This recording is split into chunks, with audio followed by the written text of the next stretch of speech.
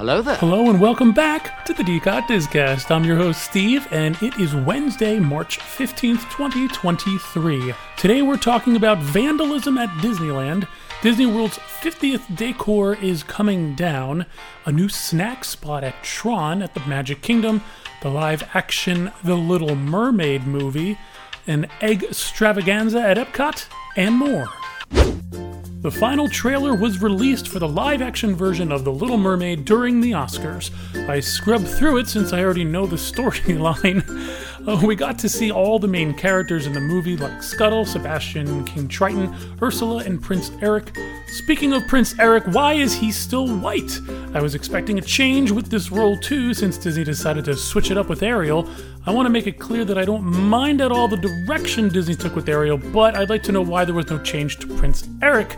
Not that I care either way, I'm just making an observation, but if maybe you know, please share it in the comments, or perhaps just share your thoughts with me through an email at info@dcot.com, that's info@d-cot.com.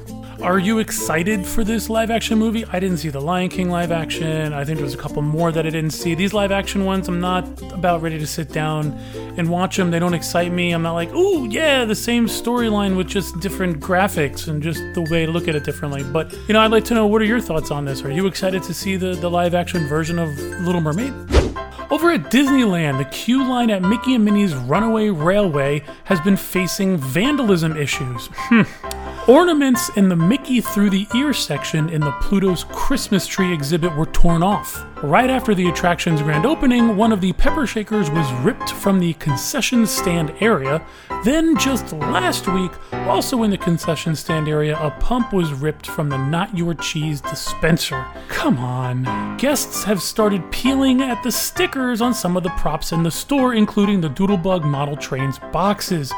What is wrong with people? Perhaps they're just pissed off at the rising cost of Disney that they feel they need to vandalize, or maybe Disney hasn't learned their lesson about keeping props within arm's reach of children who have parents that don't supervise their kids.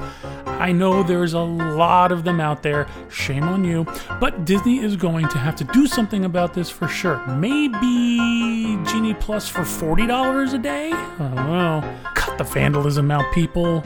Take a flight on over to the Florida, where Disney has been removing their 50th celebration decor all around the parks. There was a permit filed for Magic Kingdom's Cinderella's Castle to most likely get rid of the 50th work that they did. Bye-bye, 5-0. I wonder if they will repaint the castle. Most likely not after all the work that they put into it, but it would be nice to only remove the 50 from it. Like, the bunting is really nice. I think those should stay. Or maybe the permit was to change the 50 to a 100, and we can celebrate along with the 100th, put a big 100, slap it on front of that castle. What do you think? A new snack spot is opening up next to Tron at the Magic Kingdom. The new kiosk will be called Energy Bites. Disney says the menu drew inspiration from the futuristic environment of Tomorrowland. This new food and beverage kiosk will serve breakfast items, savory snacks, sweet treats, and, well, of course, beverages. The breakfast options include chocolate cake, donut holes, and Joffrey's cold brew coffee. The donut holes come topped with mocha sauce. The new caffeinated beverage, Joffrey's cold brew coffee, also comes with some sweetness. Of course, that's where the mocha's from. Disney chefs designed some digital dumplings to pair with the Tron attraction theme. These come in two varieties, buffalo chicken and beef and broccoli. For those with an even sweeter tooth, the strawberry isoform, according to Disney, makes a refreshing treat with the sweetness of the strawberry ice cream, mochi, graham crackers, and a little bit of cheesecake foam to finish it off.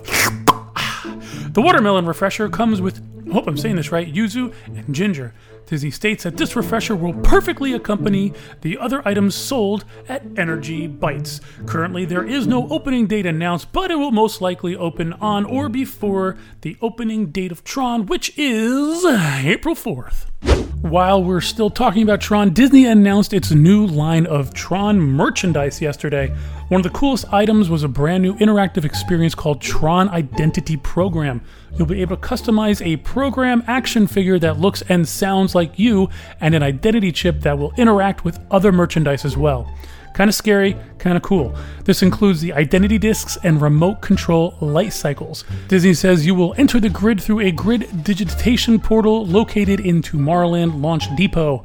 Using image capture to scan your facial features, you'll customize the action figure and then choose a helmet and body configuration. After that, you'll decide if you want to be an enforcer, scout, combatant, or heavy sentry, and then choose a team color. My team color would be red. Once those decisions have been made, you'll head to command input to record 6 lines of dialogue. Disney notes that it'll take about 20 minutes to make these selections and then another 60 minutes for your figure to be ready. Disney has not announced pricing just yet. I'm going to guess $150, but we'll be on the lookout for that so we can let you know as soon as we can. AP discounts will not be applicable here. If I had 6 lines of dialogue, I know one of them is going to be, "Hello and welcome back to the disCast." Still in the Magic Kingdom, Pirates of the Caribbean has been down for much of the past 2 days, and the attraction is not expected to open anytime soon. I wonder if Jack Sparrow has been rummaging about looking for rum in other places. Who knows? But hopefully that ride gets back up and running soon, because especially during spring break, when it's smashed there and those people really want to spend that $29 for Genie Plus and maybe another $17 for a POTC Lightning Lane, Disney's missing out on some extra buckos. Disney Parks shared first looks at their new table service restaurant at Disney's Hollywood Studios, the Roundup Rodeo Barbecue. For the first time, they are taking us inside for a full tour of this new restaurant, which is opening actually next week. Oh my gosh, next Thursday at Disney's Hollywood Studios. Located in Toy Story Land, we are going to discover what it feels like to be one of Andy's toys while dining inside the family-style barbecue restaurant themed to Woody's Roundup and featuring our favorite Toy Story characters, including Bo Peep, Jessie, and more.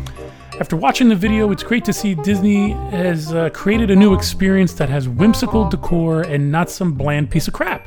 The one thing I noticed in the video, and correct me if I'm wrong here, but it looks like there's only one entrance and exit, which is weird. Isn't that going to get a little crowded?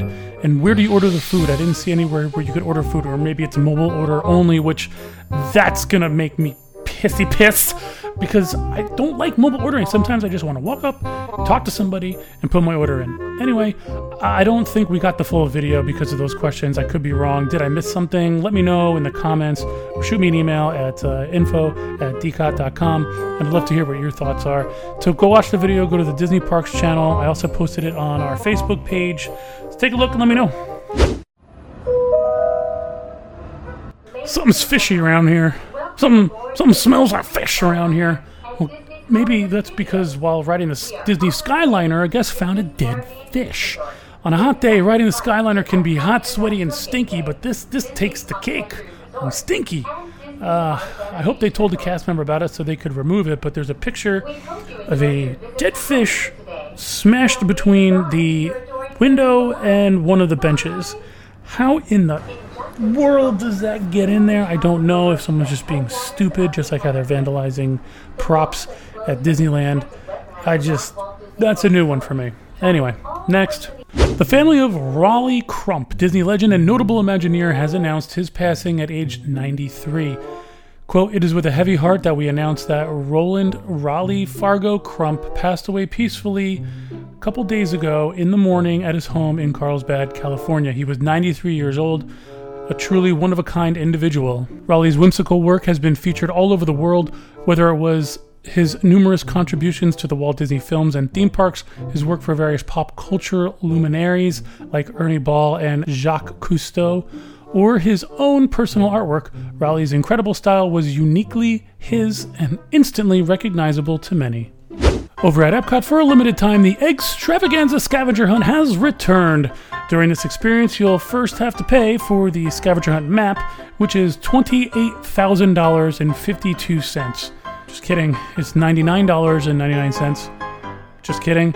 It's $9.99 plus tax. You also need to have a Genie Plus subscription for 2 years, and you have to at least purchase 3 Lightning Lanes before you can get this. I'm just kidding.